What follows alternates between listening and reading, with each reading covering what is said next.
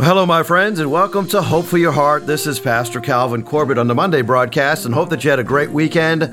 I trust in the Lord for big things, and today I want to talk to you about some things that you can do to have a better marriage. I'm going to give you 6 keys to a great marriage. Now, I got to tell you, about 20 years ago, I couldn't give this message because I was still kind of a newlywed. And I say 20 years ago, I was married 13 years, and we're getting ready to celebrate anniversary number 33. And I want to tell you, I've learned a lot of things not to do in a marriage as much as things to do. But today, after spending all this time married to the same woman and falling in love over and over and over again, I think there's a few things that I have learned. So I want to pass those on to you. I hope it'll be a blessing to you because, the most important human relationship that you have is not with your children, is not even with a brother or sister in Christ. Those are very important relationships. I'm not diminishing those, but I spend more time with my wife than I do anybody else. So the most important human relationship that you're going to ever have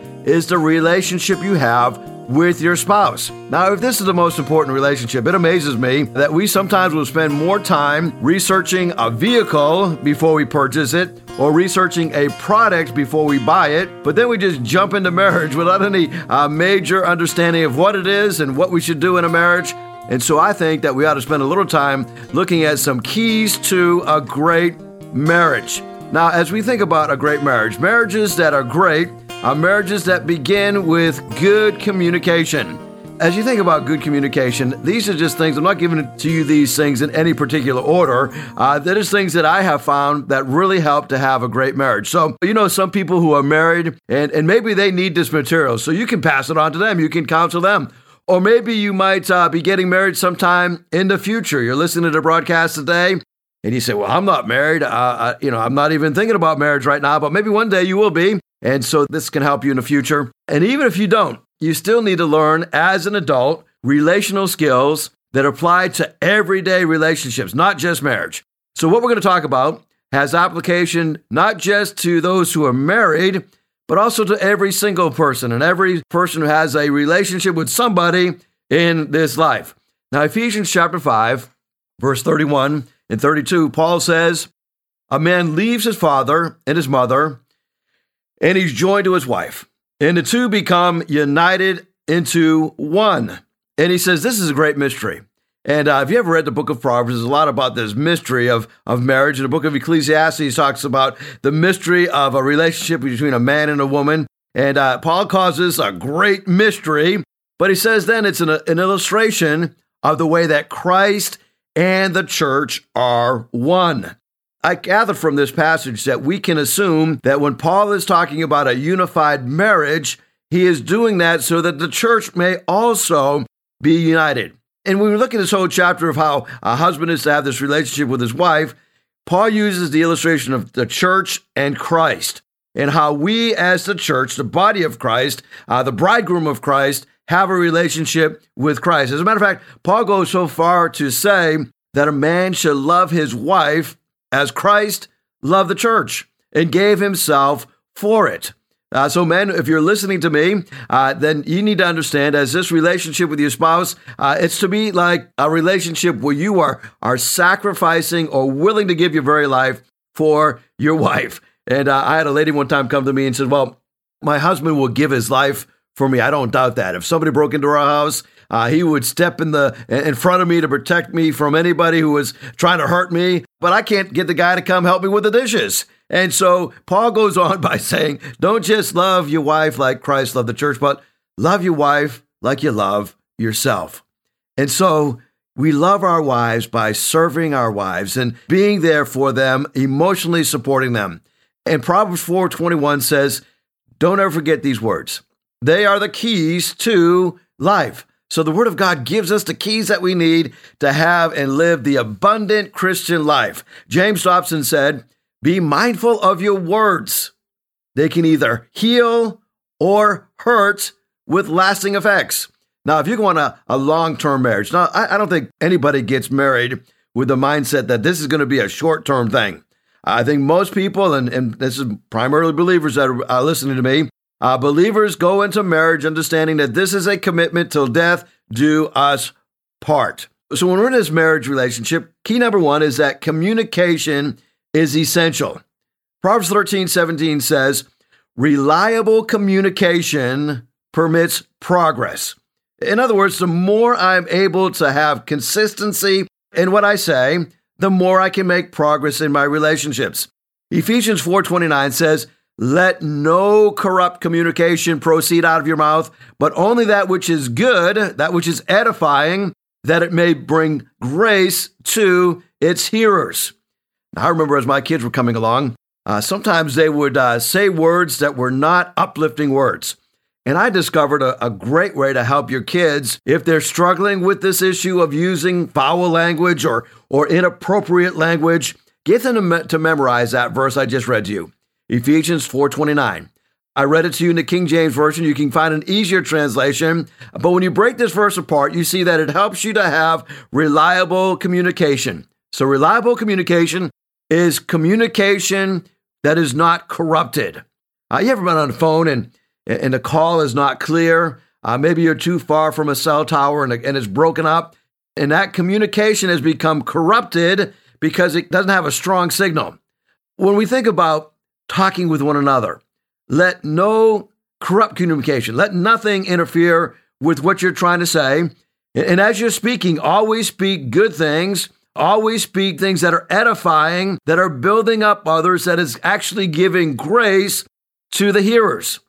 Now, James Dobson also said, screaming, accusing, and berating are rarely successful in changing behavior of human beings of any age.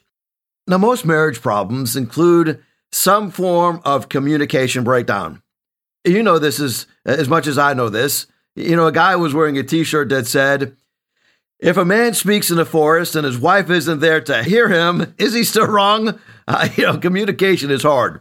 It's exasperated by the fact that in our culture, the average person watches a lot of TV or watches a lot of time on their phone screens. As a matter of fact, 46 hours a week of television is what the average couple or the average person rather, will spend each week.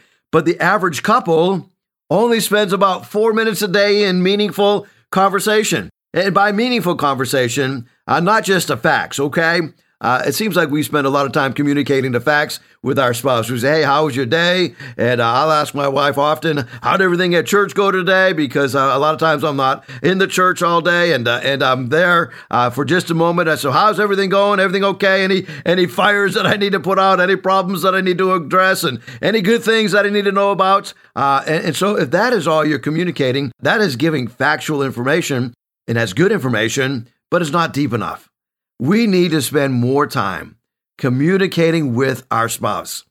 Now, one of the things we have to work on is if we're going to have a successful marriage is this whole issue of communication. We have to learn to put into practice good communication skills. And by the way, this is habit forming. We have to learn the skill of good communication. You've seen couples, and I've seen them who, before they ever get married, they would talk to each other all the time. They would literally spend hours on the phone. Many years ago, my wife and I, we had a long-distance relationship. She was going to school at Old Dominion here in Hampton Roads, and I was a youth pastor up in Massachusetts. And so back then, we didn't have cell phones, and it was about 25 cents a minute to call somebody. And you get those calling cards and all that, and you get it down, maybe get it down a few cents cheaper than 25 cents. I remember one month I got a phone bill of $500 and some. Now, that was 35 years ago. And that was a lot of money back then. But even today, $500 a month on a cell phone would be an astronomical bill. I mean, I've got 4 plans on my bill, and it's usually about $250 a month. So I think 33 years ago, my wife and I would spend a lot of money communicating with one another.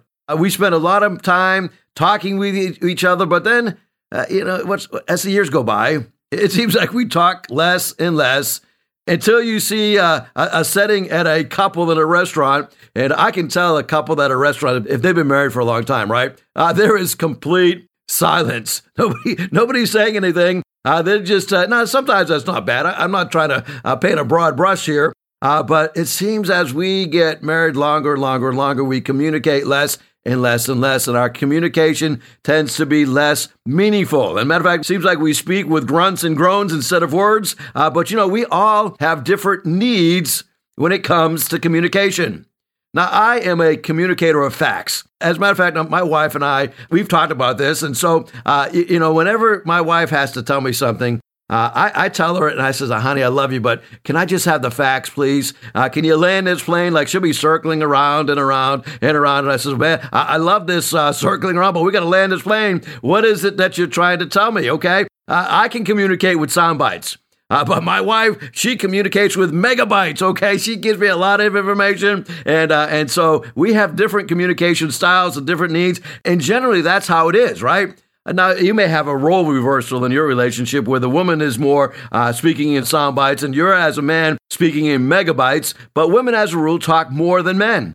Somebody has said that the reason is because she has to repeat everything to her husband because the husband's not listening, right? And maybe there's some truth to that. But you need to set aside time every day, at least several times in a week, where you just debrief as a couple, where you talk about what's going on in your world, where you kind of keep that relationship connection going strong. That begins with honest, authentic conversation. And when you do that, you're fulfilling one of the major keys of a healthy marriage. Now, let me give you one word of warning, right? Now, as we communicate, we're to speak honestly, and we're to communicate the best way that you know how, because one of the things that causes problems in our relationships is when we begin to speak in riddles or send hidden messages. Occasionally, someone, oftentimes maybe a woman, will perhaps say to her husband, I should have not told you this. You should have known this by now. Now, that little phrase right there, okay? Ladies, can I just tell you, we cannot read your mind, okay? You say, well, you guys can't be that dumb. Well, let me assure you, we are. We don't get it. Spell it out for us. Speak it out to us. Maybe write it down. Just don't give it to us too quickly, okay? Because it takes us a little while to process. And I've discovered that as a general rule, women are much better communicators than men. They are better at relationships than men. Men tend to gather together for a project, right? And that's what connects us together as men with men, right? We do a project together. We don't sit down and say, well, let's just talk about our problems. No, we want to work through our problems by doing something physically with our hands. So when we think about working in this relationship with our spouse, the Bible says, Matthew 5:37, just say yes and no. When you manipulate words to get your own way, you go wrong. So Jesus is saying, don't speak in riddles, right? Just say yes and no. Don't try to manipulate things with the way that you speak, because when you do that, you're going down the wrong path. And by the way, how much more true is this with somebody that you love?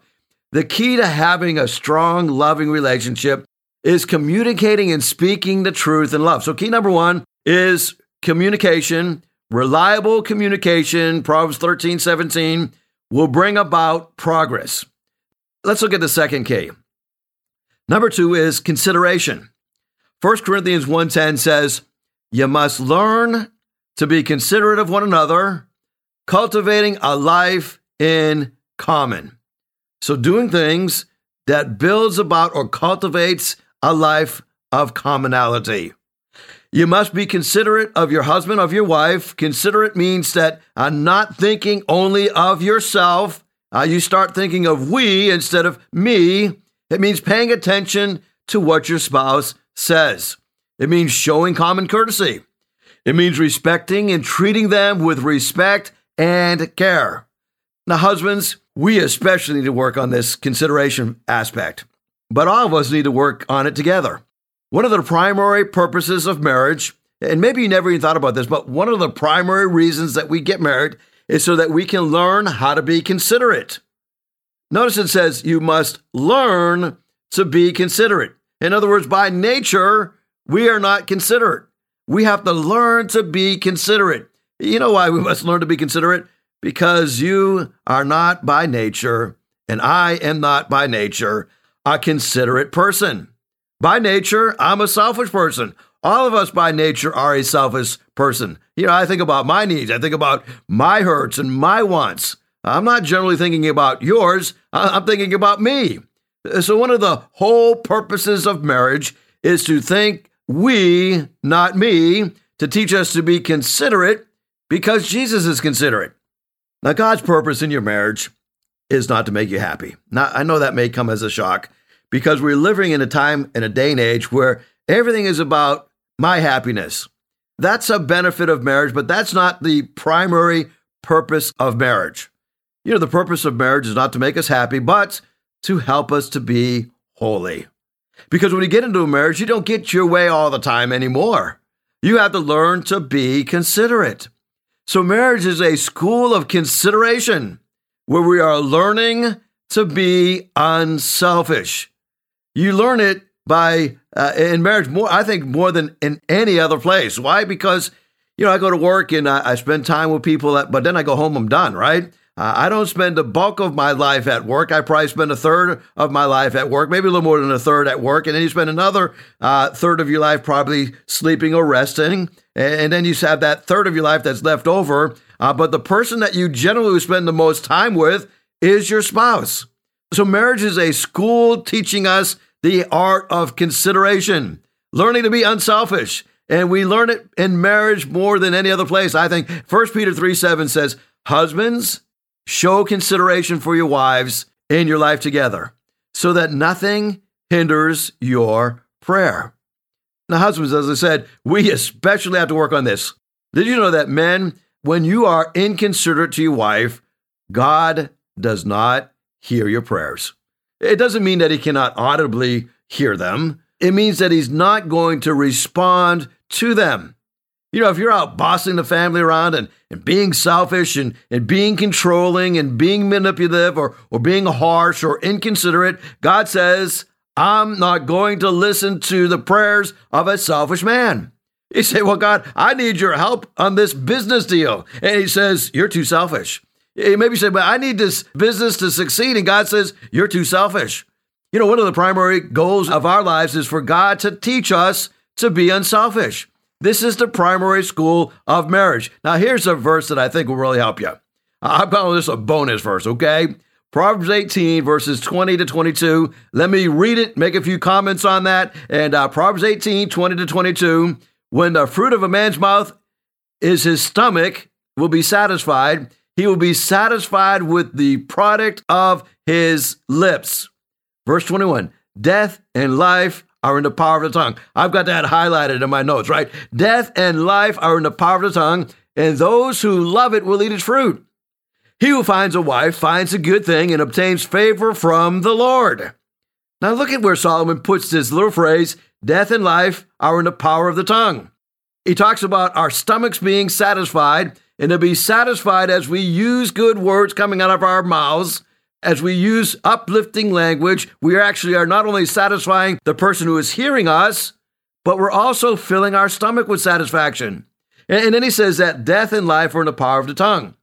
With this little tongue, this little 3-inch member of our body that flaps around in between our teeth and in our mouth, this little tongue can bring life or death. Now, when you think about that, especially if you're a dad, right? You have the unique ability with that tongue to bless your family or to hurt your family, to bring life to your family or to bring death to your family. And those who love it will eat its fruit. And then he brings in the subject of a wife. If a person finds a wife, a man finds a wife, he finds a good thing and he gets favor from the Lord. So I think these three verses have got to be kept together, verses 20, 21, and 22 of Proverbs 18, because if we keep them together, we discover we will be satisfied how we speak. Life and death will be in the power of our tongue. And then we will have this wife that will be a good thing for us, and we obtain favor from the Lord, all circulating around the use of our tongue. In Ephesians chapter 4, it says, show your love by being helpful to one another. You see, the problem is the longer you're in a relationship, the more inconsiderate you will tend to become because we take each other for granted. You are probably most considerate when you are dating. You always say, well, after you, and no, after you, and you were very polite and you were very considerate in the dating stage, and later it's like, well, get it yourself, right? What happened? We have taken our spouse for granted. In Colossians chapter 3, it says, you must make allowances for each other's faults and forgive the person who offends you. Remember, the Lord forgave you, so you must forgive others. Now, somewhere I found the 5 stages of a marriage cold, right? And I thought this was really good because talking about being considerate, especially now with so many people being sick with COVID and so many people being sick with the allergies and colds and all that stuff. In the first year, you say, well, baby darling, I'm worried about that sniffle that you have, so I've called the paramedics to rush you into the Chesapeake Regional Hospital for a checkup and just take some rest for the rest of the week. Now, I know you don't like hospital food, and so when you're there, I'm going to bring a gourmet meal for you, and I'm going to allow you to get through this cold and heal up, okay? That's the first year of marriage. By the second year, it's, well, sweetheart, I don't like the sound of that cough. I've arranged for the doctors to make a house call. Let me tuck you in bed. Year 3, it's the deterioration phase where you say, well, you look like you've got a fever, so why don't you drive yourself over to a patient first and get some medicine, and I'll watch the kids while you're gone. Then by the time year 4 comes along, the same little sniffles take place, and by year 4 in the marriage, you say, well, look, let's be sensible. After you fed and bathed the kids and you washed the dishes, and you really ought to go to bed. Just go to bed a little bit earlier today. By year 5, right? This is what happens by year 5. You say, well, your wife's got the sniffles and she's coughing a little bit. And you say, well, for Pete's sake, do you have to cough so loud? I can't hear the TV. Would you mind going into the other room while the show is on? You sound like a barking dog, right? Isn't it amazing how that can change? 2 young lovers walked down the street. She tripped and he worried, be careful, sweets. Now that you're married, they walk down the same exact street. When she trips, he says, well, pick up your feet. Well, how do you show sympathy? How do you show compassion? How do you show consideration for one another? Well, there's 3 verses that I think can really be very practical in helping us to be considerate of one another. First of all, be helpful, offering practical help. Consideration is seeing what your mate needs in advance and not having to wait for them to ask for that help. It's being considerate. And so you ask, hey, can I help you? It's that taking of the initiative. Ephesians 4:2 says that you show your love by being helpful to each other. That's the consideration aspect. Just being practical and helping each other out. And without having your spouse necessarily ask, you can see that they need some help. And this means bringing in the groceries. Even if it's in the 4th quarter of your favorite team playing and there's 30 seconds left on the clock, right? It means waiting until both of her legs are in the car before you shut the door, right? It's common consideration. Thinking about that would be helpful. Here's another thing you do. Not only be helpful, Ephesians 4:2, but sympathize with their fears and their doubts. I've discovered there's some things that my wife is very fearful of. She actually hates going over the Chesapeake Bay Bridge Tunnel. And so whenever I drive over that bridge tunnel, and we do it often because my family is up in New England, and I always make sure that I go the speed limit, right? And I got 2 hands on the wheel, and I'm focused on my driving. And I find that really alleviates her fear.